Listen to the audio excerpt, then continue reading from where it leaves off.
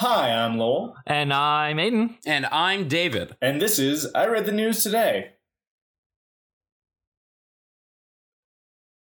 Aiden? Did that come through?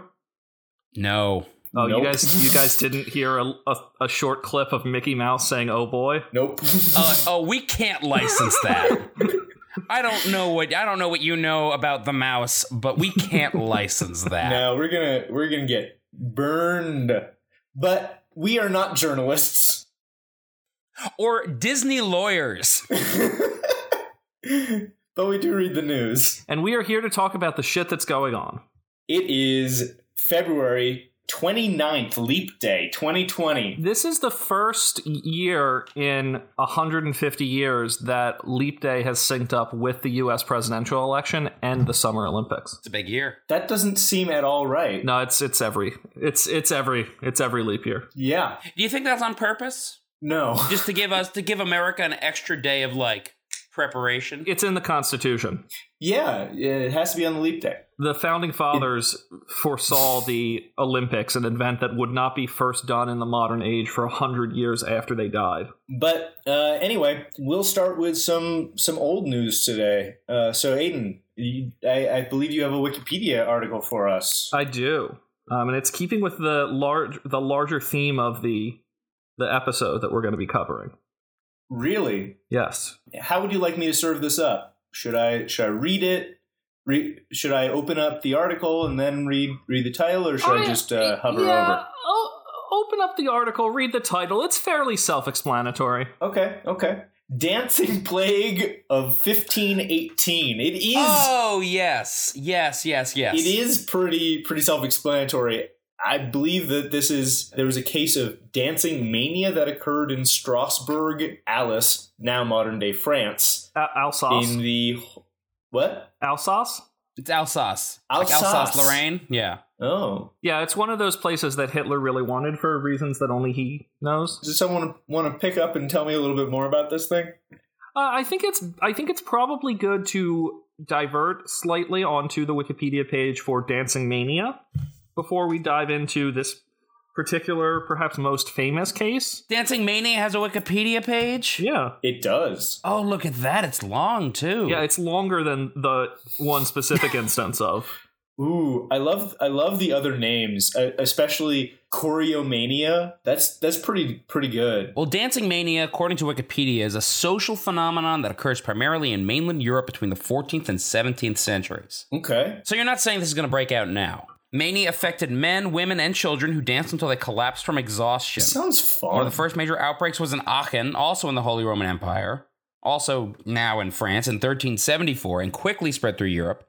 One particularly notable outbreak occurred in Strasbourg, which is the one that you have linked us to. Yes. So this sounds like a fun illness. But hello, It does, yeah, consistently lead to mortality. Does it? Yeah. that's the whole point. That's the whole thing. They literally dance until they overexhaust themselves and die. And die? Jeez, it only said collapse from exhaustion. I didn't see anything yet that said die. We'll definitely we'll get to the deaths. If you scroll down to characteristics, it says generally occurring in times of hardship, up to tens of thousands of people would appear to dance for hours, days, weeks, or even months. Wow. This really makes Bonnaroo look tame. Oh yeah, Oh. Nice swipe at Bonnaroo. Yeah, you got a lot of beef with the Bonnaroo guys. Really putting them in their place. It was the first one. It was the first music concert that the Music first concert? music festival that came to mind. It's a music concert? Yeah. Music concert, yes. I said music concert. I'm aware I said music concert. We can move on with our lives. Do they play the devil's music at Bonnaroo? They do. And that's what causes dancing mania, the devil's music. Well, no, we actually don't know what causes dancing mania. Now wait a minute. I do need to point this out. So there's a researcher by the name of Robert Bartholomew who kind of went digging into this stuff and discovered a few other, shall we say, symptoms of dancing mania besides just dancing wildly for hours and hours on end. Yes. One of the other symptoms would be wearing strange and colorful attire and holding props such as wooden sticks, making obscene gestures, being unable to perceive the color red, and not being able to stand pointed shoes. Additionally, notes that some of the afflicted paraded around naked and even had sexual intercourse. Others acted like animals and jumped, hopped, and leaped about. This does get a little bit darker. You're right. Yeah. Some danced until they broke their ribs and subsequently died. Throughout, dancers screamed, laughter cried, and some sang. Some sang is a little less dark. Some sang, and if we go to the reactions part, music was often played while the participants danced, as this was believed to be an effective remedy. And during some outbreaks, musicians were employed to play. Music encouraged others to join in, however, and effectively made things worse. As did the dancing places that were sometimes set up. Oh, no. That makes sense, though. Like, you start playing music and people are gonna stop dancing? That's insane. Well, it depends on the music. Listen to me. We have to stop this rave. Let's set up a warehouse so that we keep them contained. Turn the lights down, but have bright flashing lights. Yes. Just to confuse and addle them. And play a large pulsing beat to slowly try to slow them down. The sense of the theory seems to be similar to if you have a song stuck in your head, then playing that song to get it out of your head. And I've never found that works for me either. I've never heard that as an effective remedy for that. Really? No. Oh, I hear people say, I gotta listen to the song so that I can get it out of my head. And I'm like, this is gonna get more of the lyrics in your head. You're just gonna have it more precise. Do either of you have this phenomenon where you'll sometimes get songs stuck in your head, but you'll replace the lyrics with things that are either obscene or absurd? No, I don't. I don't know about obscene. No, I'd say... Well, I pretty consistently get a version of Don't You Wish Your Girlfriend Was Hot Like Me stuck in my head, but I replace the lyrics with Don't You Wish Your Girlfriend Was Hitler's Dad? Jesus! I think that speaks much more to your particular pathology, Aiden, than to anything common in the human psyche. Don't you wish your girlfriend was Hitler's dad? How do you get there? How do you get there? And I've never listened to... I mean, I can't find a recording of Don't You Wish Your Girlfriend Was Hitler's Dad to help get that out of my head. Jeez. We'll record one for you. Now, real quick, I do, just to kind of get us back on track, I've found some interesting information still on this page. Number one, that the reason we'll be talking about Strasbourg is because it's one of the most well-documented and most numerous cases of dancing plague. Yep. But there is a recorded instance of dancing plague in 1551 in a town called Anwalt, which is in modern-day Germany, involving just one man. That's good. And I just think that's... How small can a plague be? Aiden, is there anything else you wanted to go over with the Dancing Plague here? So let's go back to Dancing Plague of 1518 and go to the theories section. So there's been a theory that it was caused by food poisoning by the toxic and psychoactive chemical products of ergot fungi. Which, as No, go on. You're probably going to say what I was about to say. Oh, I see. It's actually mentioned here in the. It's actually referenced here on the page that it's that the Salem witch trials have often been associated with the same form of rot, which is traditional, found a lot on wheat. It's usually been baked into the bread. I heard that also as a possible cause for the hysteria around the French Revolution as well. Really? Yeah, that's interesting. Which would track because I hadn't heard that. Depending on who you ask and during what world war, Alsace was part of France. Yep. Fewer witches in that revolution, unfortunately. Yeah, it is sad. I love a good witch war. The theory that I kind of find compelling is the dancing plagues were basically caused by mass stress associated with living in the Middle Ages. That just sort of makes sense to me. Interesting. The sufferers are primarily adolescent females, this said. Much like the sufferers of witchcraft. Well, I think they're talking specifically about this instance. Yeah, exactly. For this instance, which because I will refer you to that 1551 case in which it was one man.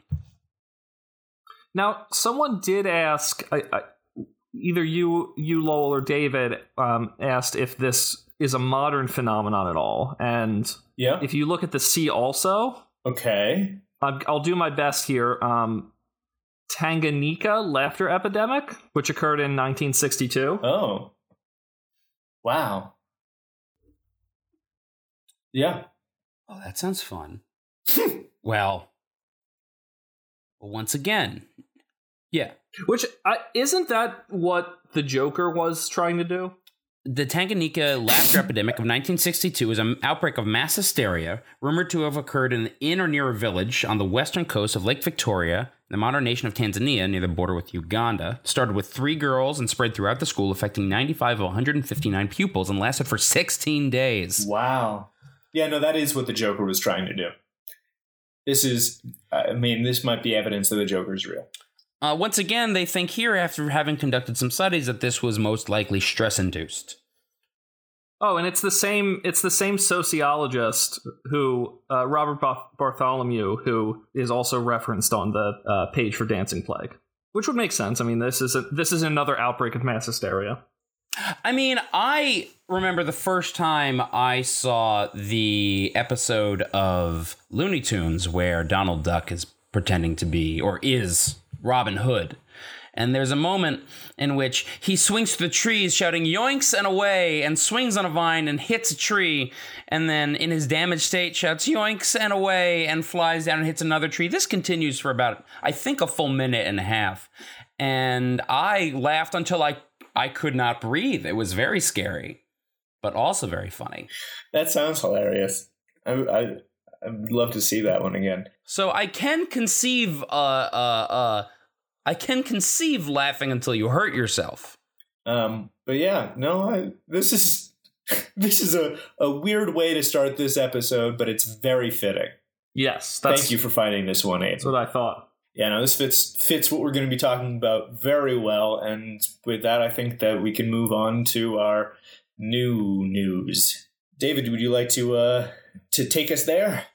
Yeah, absolutely. So in case perhaps you haven't guessed by now, we're going to be talking what people have been kind of can't stop talking about over the last two weeks, which is the outbreak of coronavirus. Started in Wuhan back in December and has sort of been spreading and turning into an international, not quite a crisis yet, but certainly I found it very helpful to kind of get into know what the hell this thing is and just get a little background on it. Because I certainly, before I did a deep dive and started looking into it, I really didn't know.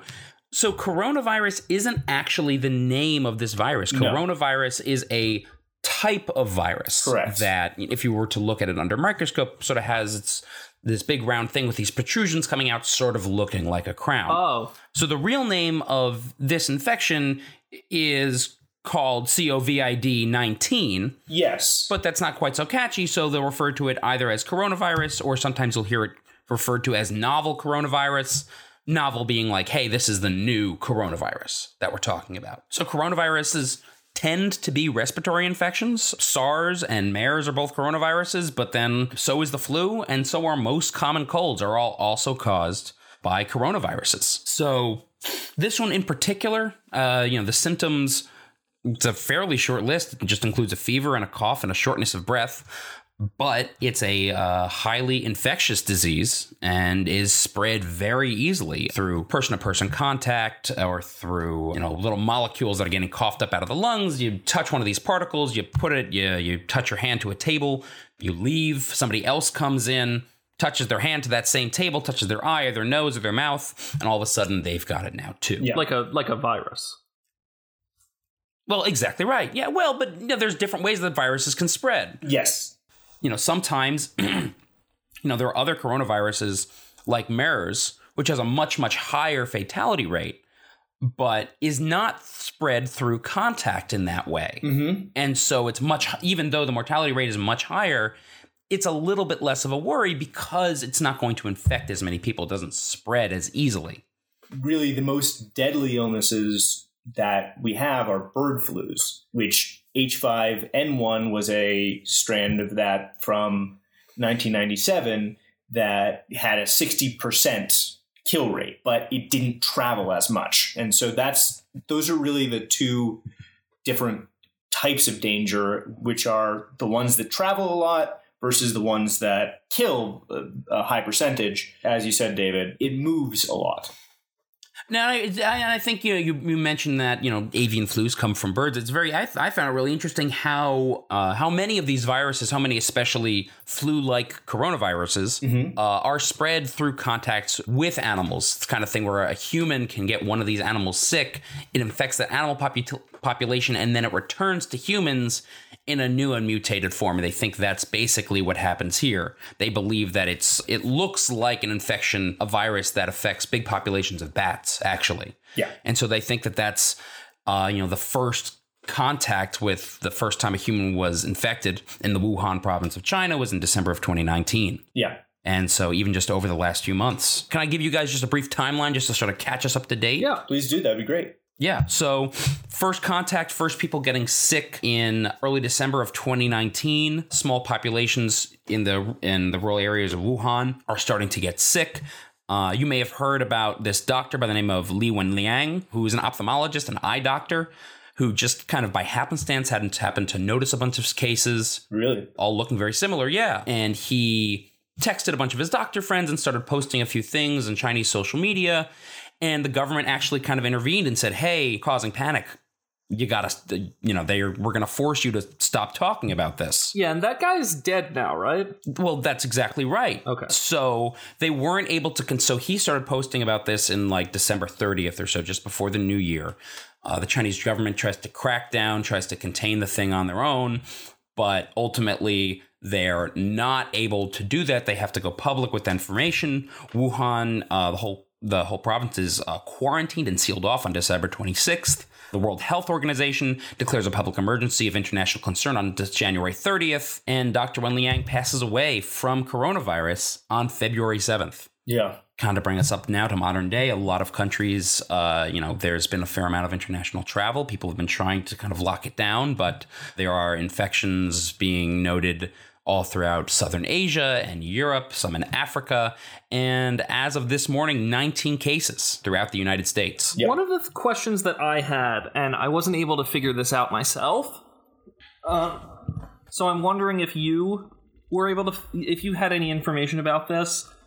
So outside of China, one of the countries that's been hit the hardest was Italy.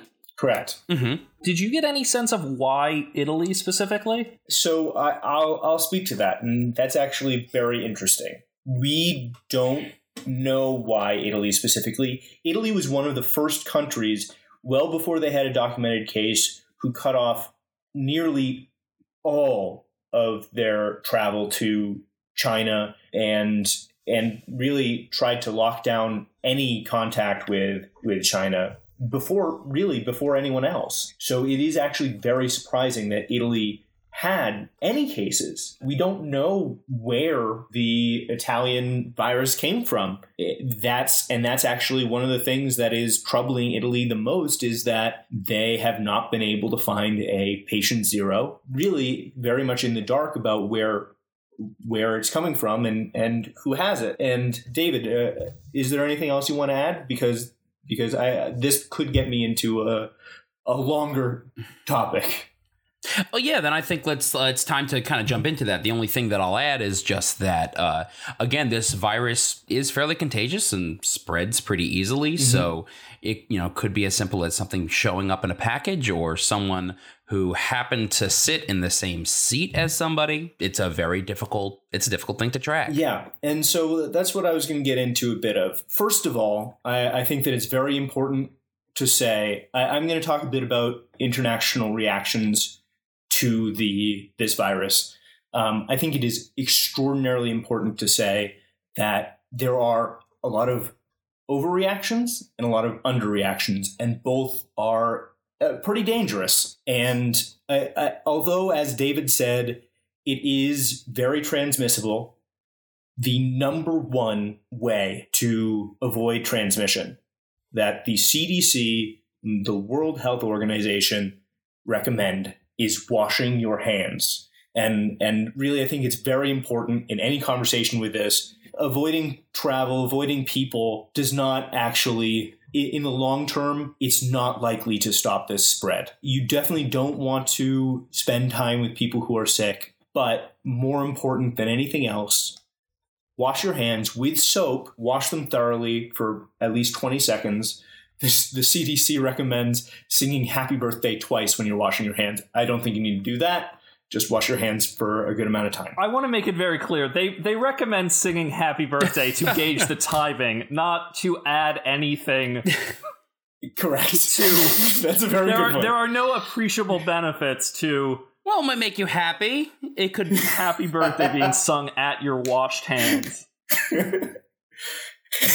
Yes, that is a very good point. It is for timing because happy birthday apparently takes 10 seconds to sing. Yes, that sounds very annoying, but not if you sing it as a funeral dirge. Maybe before we actually, I think, jump further into the international reaction, I think it would be good just to very again kind of briefly go over how dangerous this disease is and how much we really need to be worried about it. And it's a cause for the concern. Yeah. But that being said, as much as it is a very communicable disease, it's an easy disease to get, 80% of cases are mild. Yes. Yeah. And then 20% sort of range in various degrees of severe. And then of that whole percentage of people who are infected, it has the mortality rate is between 2 and 5%. So actually that I wanted to talk about mortality rate because that is not necessarily accurate. Well, right, and that's actually a good thing to point out too, because again, a lot of the only thing that we have to go on for this is a study that was conducted on the first 45,000 patients or so, and the vast majority of the people who have passed away from this illness, as we've seen, are elderly Chinese men. And this is because obviously it happened in China, but also because, as I've read in my research, and as was mentioned on the really incredible daily podcast from the New York Times, a vast majority of men in China smoke. Yep. And if you have a respiratory disease and you've already kind of shot your lungs from smoking, then your chances of taking on serious harm from respiratory illness vastly increase. And then again, even so, the vast majority of fatalities from this disease occur in people who are 30 to 90 years old. There are very, very, very few cases of children, especially children, getting this disease. Yeah. It's really much more of a concern for the elderly specifically. It is. And so I do want to talk a little bit about mortality rate. There have been reports as low as 0.7% mortality rate. There have been reports as high as, I haven't seen any that said 5, but around 4 I've seen. One thing that nearly all of these say is, because there is such a large portion of mild cases, it's very likely that a lot of cases are not reporting as well. What I also think is important to say is this disease is nearly guaranteed to not be the most deadly illness of 2020. Every single year, over 12,000 to 60,000 people die of influenza in the United States alone. It's hundreds of thousands a year. By the way, Lowell, I can't wait for the Diseases this year. The award show where they hand out the most deadly disease of the year award. I mean, that pretty much every year that's going to be influenza. It's the Golden State Warriors of diseases. Influenza has a 0.1 to 0.5% mortality rate. But like this, and even more so than this, it transmits very quickly. Kind of like the speed with which the Golden State Warriors took over the NBA. Although the United States needs to be prepared, and I'll talk a little bit about that, we are less likely to have large fatalities than many parts of Africa and many parts of South America are at much bigger risk. And even China, lots of areas of rural China are at much bigger risk. There are cases in a number of countries, but the countries that have the most are China, South Korea, Italy, And listed separately from all these others is the Diamond Princess cruise. The sovereign nation of the Diamond Princess cruise. The Diamond Princess cruise ship alone has nearly as many cases as Italy at 705 versus Italy's 888. And as I recall reading in my reading about the Diamond cruise ship, all those started from 3 or 4 people on board coming on with the infection. Yes. And, actually, my research said that there was someone who had been on the ship and had already left the ship by the time they had quarantined, but they had spread it to enough surfaces that people got it. The thing about the Diamond Princess cruise is a lot of people have talked about an extreme mismanagement of these cases. And the thing that people are talking about as mismanagement was the fact that they quarantined them in place on the ship rather than bringing them to mainland Japan. Simple logic would say, we don't want to bring them to mainland Japan because we don't want to spread it across Japan. But cruise ships are petri dishes. The air is all recycled through the entire place. So if someone gets an illness, a lot of people are going to get the illness. So that's the big problem with how they handled that. The second big problem, which we're going to see a repeat of in the United States, is that health workers who were there to support did not have proper training and were intermingling with not only the general public of the ship, but then the general public of mainland Japan. We then saw that when we had our first cases in the United States. So in the United States, we actually ended up removing people from Diamond Princess cruise and bringing them to secure facility, air quotes, secure facilities in the United States, which sadly were not secure enough. We had health workers who also did not have proper training and were intermingling with these people and then intermingling in society. And we now have at least 3, as of last night when I was looking, we had 3 confirmed cases in the Northwest of America, Washington State, Oregon State, and California. Oregon State, you say? I realized I said it. I was going to say California State, but then I realized how dumb it was that I said Oregon State. Anyway, we have those cases, and those cases are nearly all believed to be community spread of coronavirus. One of the biggest reasons why it's difficult for us to contain coronavirus is because it can take 2 days to 2 weeks for someone to manifest any symptoms, and those symptoms can be extraordinarily mild. So what happens is people don't know they're sick, they walk around thinking they're fine, and then they spread it to other people who then get sick, and a lot of people with worse immune systems get sicker. We have people who have decided that this is worse than it is, and we have other people who've decided that it is not as bad as it is. And so both of those, as I said earlier, are dangerous. The dangerous thing about deciding that it is worse than it is that people start panicking. And that is one of the worst things that can happen. Is that why my stock portfolio took such a hit this week? Yes, it is. So we had the single worst week in the stock market since the 2008 financial crisis. We had the single largest fall in the Dow Jones in history for a single day. This is extraordinarily reactionary. However, I think on the other hand, the Republican Party has been trying to diminish this, trying to say that we have it under control. And I'd say that is equally, if not more dangerous, because of the fact that if we as a nation say, it's nothing to be concerned about, people do not take the preparation that they need to. I would also say, the Republican reaction to this has become even more pernicious over the past, day or so. Yes, it has. Mm-hmm. With, Donald Trump Jr., the conspiracy that he has come up with, basically, and Mick Mulvaney, Trump's chief of staff, who yesterday called it a hoax. Mm-hmm. He and Donald Trump have now called it a hoax created by the Democratic Party to politicize it so that they can take down Donald Trump. Now, on the other hand, there's no way that we can be unbiased about this. There's no way we can be unbiased about anything. But I mean, I'm personally anti-coronavirus. I will put that out on the table.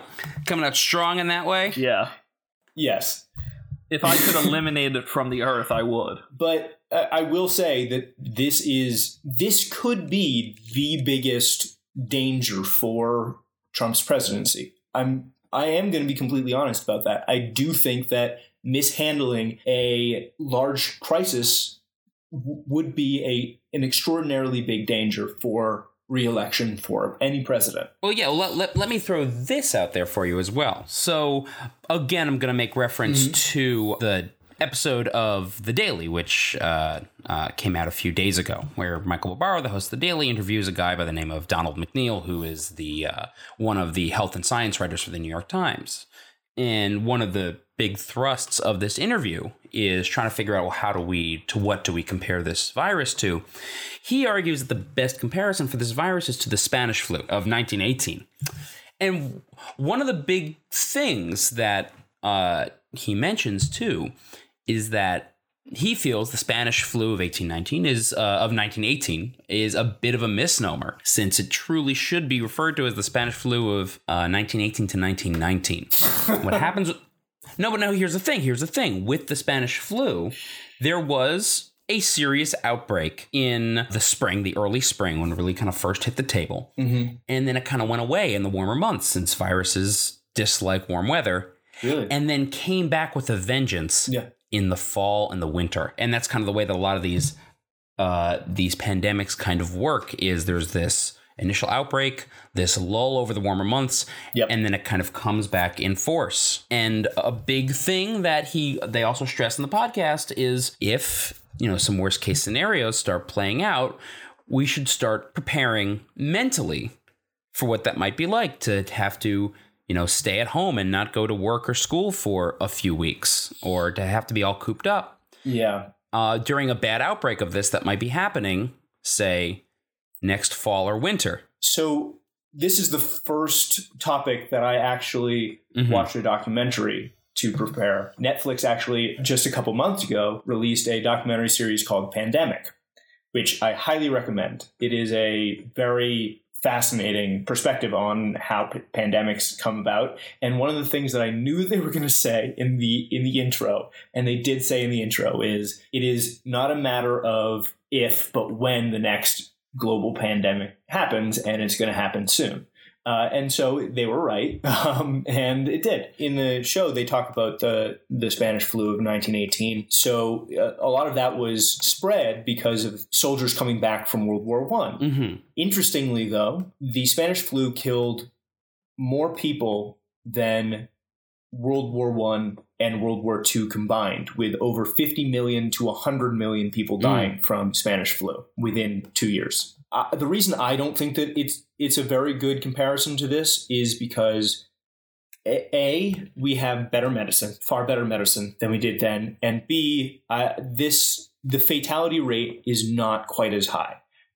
So I'm hopeful that we don't see quite as much of an effect as the Spanish flu in 1918, but I think that the other thing I want to talk about is in fact exactly that. People talking about this as if it is the Spanish flu of 1918. Bill Gates recently said that he believes that this is a once in a century disease that needs to be treated as a once in a century disease, and it's going to be this could be catastrophic. I similarly to how Trump and Mick Mulvaney and others have been saying that this is not a big deal for their own political gain. I believe that Bill Gates is saying that this is an extraordinary deal because he has been talking about pandemics for a very long time, and he knows that this is sadly the time to be making a big deal about them. This is a dangerous disease because of the rate of motion. And the reason why it is moving so fast is A, because it's a respiratory disease. B, it is because it started in Wuhan. I had never heard of Wuhan before, but it is a major hub of travel in China. So the fact that it started in a major hub of travel is why it has spread so quickly and so far. It is not as fatal first off, if you think that you have a flu at the moment, flu-like symptoms, you should definitely be going to see the doctor. But you should also make sure that you are not with anyone who has any reason to be concerned about immunocompromisation if you are sick. That's really the takeaway from coronavirus. It's not the most dangerous virus. This is not Ebola. This is not the original SARS virus. This is not MERS. This isn't a swine flu or a bird flu. It is, for all intents and purposes, just like the flu. But as I said earlier, the flu kills hundreds of thousands of people a year. The people who die from it are the ones who do not get treated fast enough and the ones who are going to be susceptible to disease. And so that's why we need to be careful. I think that's all that I have to say on it at the moment. But there were things that I definitely wanted to make sure that we got to because there is so much misinformation. I was interested in kind of what sort of the future is. And I kind of want to echo a lot of what you said about the sort of looking at this with a realistic eye, because before I looked at this, I had been following it through some articles and headlines and just kind of developed in my head the idea that there is a real possibility that we are all doomed as a species, which is not really realistic. There's also been a lot of talk that like this is the virus that led to The Walking Dead, which probably isn't going to happen. But I found a Bloomberg article that gives 4 scenarios for the coronavirus outbreak, and it has it in the table there, and it's a really good kind of way of visualizing what the future of this could be.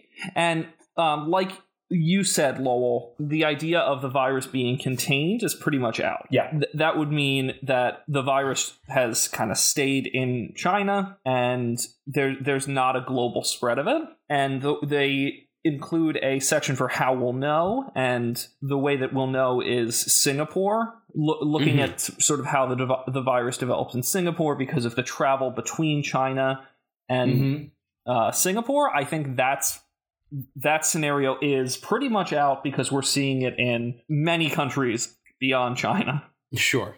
There is significant amount of belief that there is underreported cases in a lot of Asia, so it's hard to say where we are at that. And then, so where we kind of are right now, I think, is the outbreak is already global, is the way that they put it. So mild cases occurring outside of China and are spreading. Worldwide testing reveals that it's in most international cities. So I don't think we're not quite at the virus is in most international cities, because I don't think we have a confirmed case in New York yet. No. But I think that's really where we are. We can't. I don't know. Yeah, we can't. And there are cities beyond New York, I am aware. Yeah. But I think we're closer to the outbreak being global than it being contained in China. And then the other 2 scenarios, and these are kind of the more serious issues that we could be looking at. And one of them is a pandemic develops later, which I think is, David, what you were referring to, that it could come back next fall and winter. And that's something that, like, there have been predictions that the virus could slow with warmer weather, which is how a lot of viruses tend to work. But that wouldn't mean that wouldn't end the virus. It would just mean that it could recur later. And then I think from my reading of this, the 4th scenario that they propose is kind of the most serious, and that's that the virus becomes a seasonal illness. Yeah. So it becomes a regular part of cold and flu season. It kind of travels throughout the world every year before it subsides with warmer weather. And the way that we'd be able to see that is when spring rolls around, cases plummet, but the following year, once it becomes fall and winter again, cases resume. And that's the big thing we really want to prevent. We will develop a vaccine eventually. I'm certain of that. There will be a vaccine for this. I do not think that Donald Trump's timeline is realistic. I think that it is by next season we probably will have a vaccine. What is Trump's timeline? Because I've heard a year. And I'm told that that's what we should expect. Minimum, yeah. The absolute fastest timeline that I've heard is 6 months. Donald Trump said, we're almost there. We're not almost there. No, I don't think so. I believe it was for a flu in 2016, there was a 6 month time period, which was fantastic. It was phenomenal. That is not likely to be the case. The HHS has allowed trial on a couple of vaccines, and so they're touting that as an amazing turnaround of 3 months, getting the initial sample of the disease to a trial run. But trial run is in no way a promise of actually being able to produce it and that it actually works. And also what the director of the HHS said was that he can't promise that it will be affordable for anyone. Right. So we'll have to see where we go. It's not affordable for anyone. He said he can't promise that it will be. Jeff Bezos is shit out of luck. It's a deep concern. Maybe I should have said for everyone, but yes. He can't promise that it will be readily available or affordable.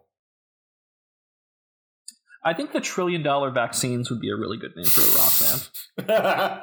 We've talked a lot about this, and I'm not even sure how I'm going to cut it at this point. I think you can cut that. I think that the last thing that both Aiden and I saw, I don't know if you had any detail on Corona beer beyond just the logo. Oh. Yeah, I saw something that said that sales were down. I don't believe it. Corona beer. There is almost nothing I believe more than that. Corona beer came out with a statement and evidence that says that they are actually selling 5% higher than they did in November. Over the past 3 months, they've had a 5% boost. So I absolutely buy it. Everyone's talking about Corona. It's so true. So that is what's going on at the moment with the coronavirus. I personally, if I had to make a prediction, I think that I don't know if we will know it, but I think that at least one of us by this time next year will have had coronavirus. Do you want to? One of us? Why one of us? I don't want to place bets, but I think that it is sadly going to be that ubiquitous at like the flu. I don't know. I think that if not one of the three of us, someone we know will probably have it by this time next year. Well, speaking to that, why don't, as perhaps a predictor of which of us might catch it, why don't you guys click on the link that I provided? As I saw it as sort of a way to sort of more softly transition us out of this fairly dark subject. CDC guide on how to wear face masks with beards and mustaches resurfaces amid coronavirus outbreak. So obviously this is a very visual joke for this audio medium. But what you're seeing here is about 20 male faces against a pale purple background with various different types of combinations of mustache and beard. And I thought we might briefly go over what's going to work and what's going to not. And also maybe touch on the fact that they chose to call it the toothbrush mustache and instead of the hip. Well, yeah, I believe that's the technical term. Jesus. and they have a check mark under it. So this is showing what beards will and will not fit in your face mask. Well, I'm currently rocking the short, the long stubble look myself, and that gets a big old red X from the CDC. And me with the full beard gets a big old red X. But Aiden, with your clean-shaven face, you have that beautiful green Aiden. Yeah. But the lampshade's good, or the Zorro. Can you describe these? Can you describe these mustaches to us? So the lampshade is, it's a. I don't know how to do the lampshade. The Zorro is that little thin mustache. It's a bit thicker than the pencil bar. I can do the lampshade. The lampshade looks like a lampshade. How about this? Yeah. Actually, wait. I have a wait. Mm-hmm. Oh, I have a quick. I have a game, and I think this will kind of help. I think clarify to our audience what will fit under a face mask and what won't. And I propose the game being this: I will list a number of famous dictators, and you will tell me whether or not they have the appropriate facial hair to fit under a CDC-approved face mask. I'm good with this. Yeah, this is a game. Okay, so as we've already discussed, we've got Hitler. Yes. How's Hitler gonna do? Hitler's doing okay. He's unbelievably alive. Cool. So all right. So now let's talk. How about Joseph Stalin? Stalin works. Stalin works too. Big hairy mustache. Gonna be okay. Yep. The Walrus, I think is what it's called. How about Fidel Castro? How is he gonna do? Is he gonna get through this? I feel like he's dead. Castro's got Stalin and Hitler, but I digress. Yeah, no, Castro's gonna get some illnesses. Ho Chi Minh. Oh, I have no idea what Ho Chi Minh looked like. I believe he had I feel like he didn't have... Did he have it? I believe he did have a mustache. Let's see. Okay. Ho Chi Minh images. Yes, he has a mustache. Yes, a mustache and goatee. And it's gonna... If he can't tuck that goatee in the mask, then he is gonna have a problem. And the length of his mustache as well. He is famously from Asia. No. Yeah, well, then if we want to think about Mao Zedong, he's more susceptible to exposure given that he's in Asia. We're just talking face masks. Mao, clean shaven or only occasionally with a tiny little patch, would be totally fine. Yeah. But meanwhile, the villain mustache with the evil handlebars, it doesn't have a check next to it. All it says is careful not to cross the seal. So I think that this is that all of the famous dictators and villains in history have had this in mind. Did Francisco Franco have a mustache? I feel like I think of him with a pencil mustache. Yes, I'm seeing a thin pencil mustache. Not unlike the Thin Man. Yeah, no, he's fine. He's golden. He's going to do great. Oh, it was bushy when he was younger. Yep. Yeah, no, but he'll be fine. I think that this is something that dictators have in mind when they're becoming dictators. I think that they go to the dictator conference and they say, oh, remember, just in case of an outbreak, you need to have... I mean, if you're going to deal in bioweaponry, you have to make sure that you have a perfect seal around your mask. Well, dear listeners, I hope this has been clarifying for you. In some way. Yep. All right. So let's go to a break before we spend, the rest of our lives on this. Hello, and thank you for listening to episode 2 of season 2 of I Read the News Today. Oh boy. We got a little serious on this one, and I think that in part it needed to happen, but don't worry, the last bit of this episode is a bunch of fart jokes, just to ease the mood. Anyway, as always, we appreciate you listening to the show, but we would love it if you would also subscribe and rate and review on iTunes or Spotify or Google Play. And additionally, you can follow us on Twitter at newsoboy or email us at newsoboy@gmail.com.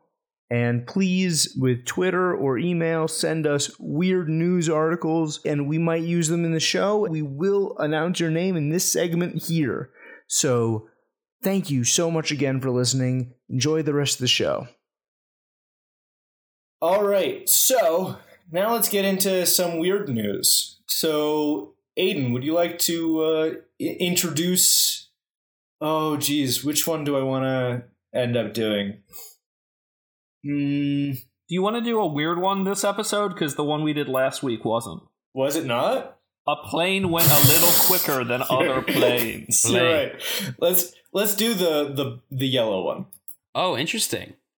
Mysterious smell has been plaguing whole county for months, and no one knows where it's coming from. Yeah, so I'm excited to dig in. This is actually coming from. Oh, this is my favorite Bruce Springsteen song. It is My Hometown. Oh yes, Delaware County, Pennsylvania. Is that the county that you're from? No. My Hometown's your favorite Bruce Springsteen song? Yeah. Oh, we're gonna. So they've been reporting a foul sulfur-like smell in Delaware County, Pennsylvania. It comes and goes seemingly at random, and no one has been able to figure out where it's coming from. I'm doing some furious Googling based on some little bits I know of parts of Pennsylvania. Okay. Keep talking. I'm listening and Googling furiously. Authorities have been having problems with the investigation, primarily due to how fast the mysterious smell comes and goes. Which it's as if it's like a smelly ghost. Could be a smelly ghost. I think it's a smelly ghost. I think. Well, there's a quote here from the fire chief that says, "When we get on the scene, it only lasts a short time. By the time our monitors get it out, by the time we get our monitors out, it usually dissipates in 10 to 15 minutes." Hey, guys. Uh-huh. Asper the smelly ghost. Don't like it. Nope. I really don't like that whatsoever. So there are theories that it could be an oil or gas pipeline or something, but the story is somewhat. There's also apparently a mysterious sound in the city of Windsor in Canada, which has a slight hum that eventually comes about. Which do you think is more annoying? A smell? A really bad smell that just comes and goes, or a sound that just appears and disappears?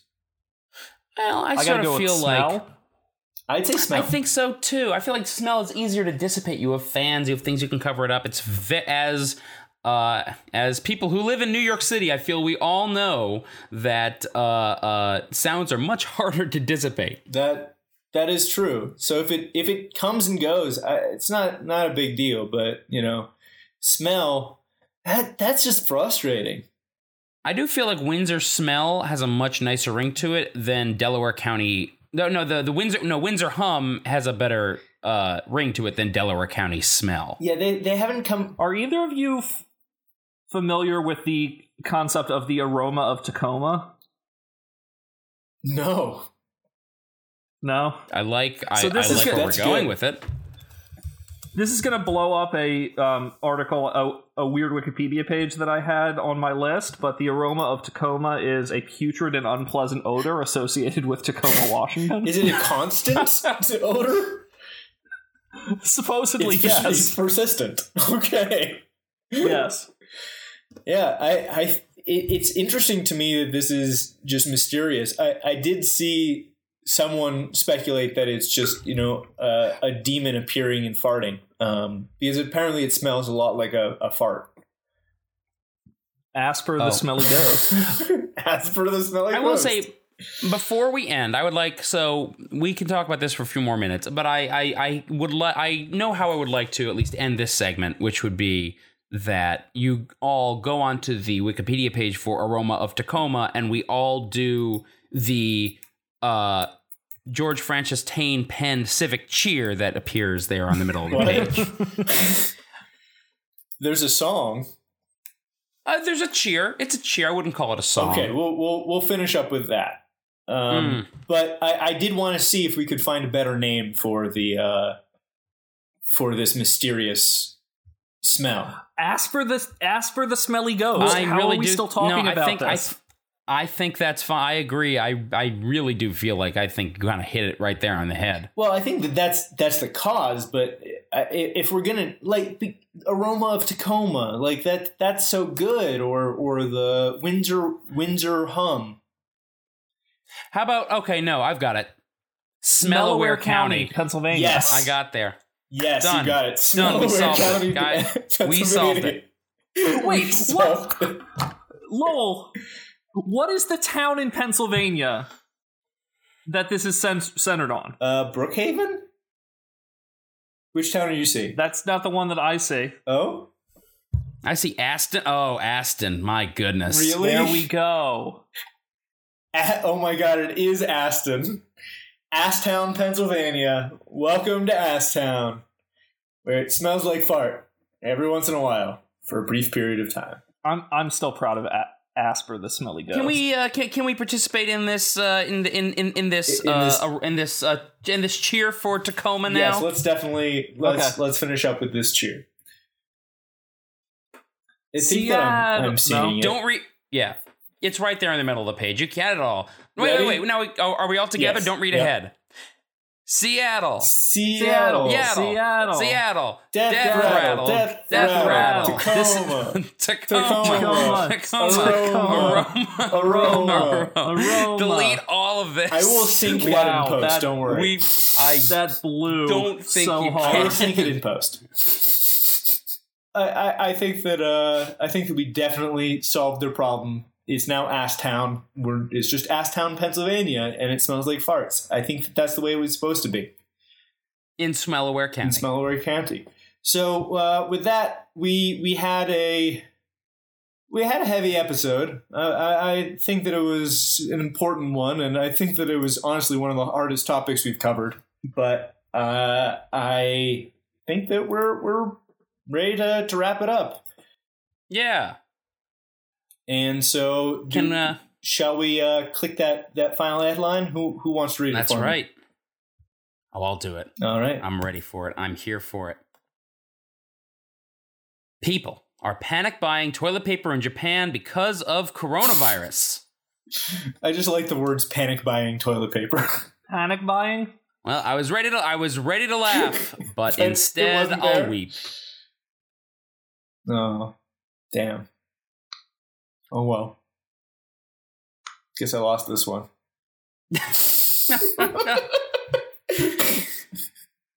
Anyway, I've been Lowell. I've been David. I'm Aiden. And you have a good one. That's the nightly news for this Wednesday night.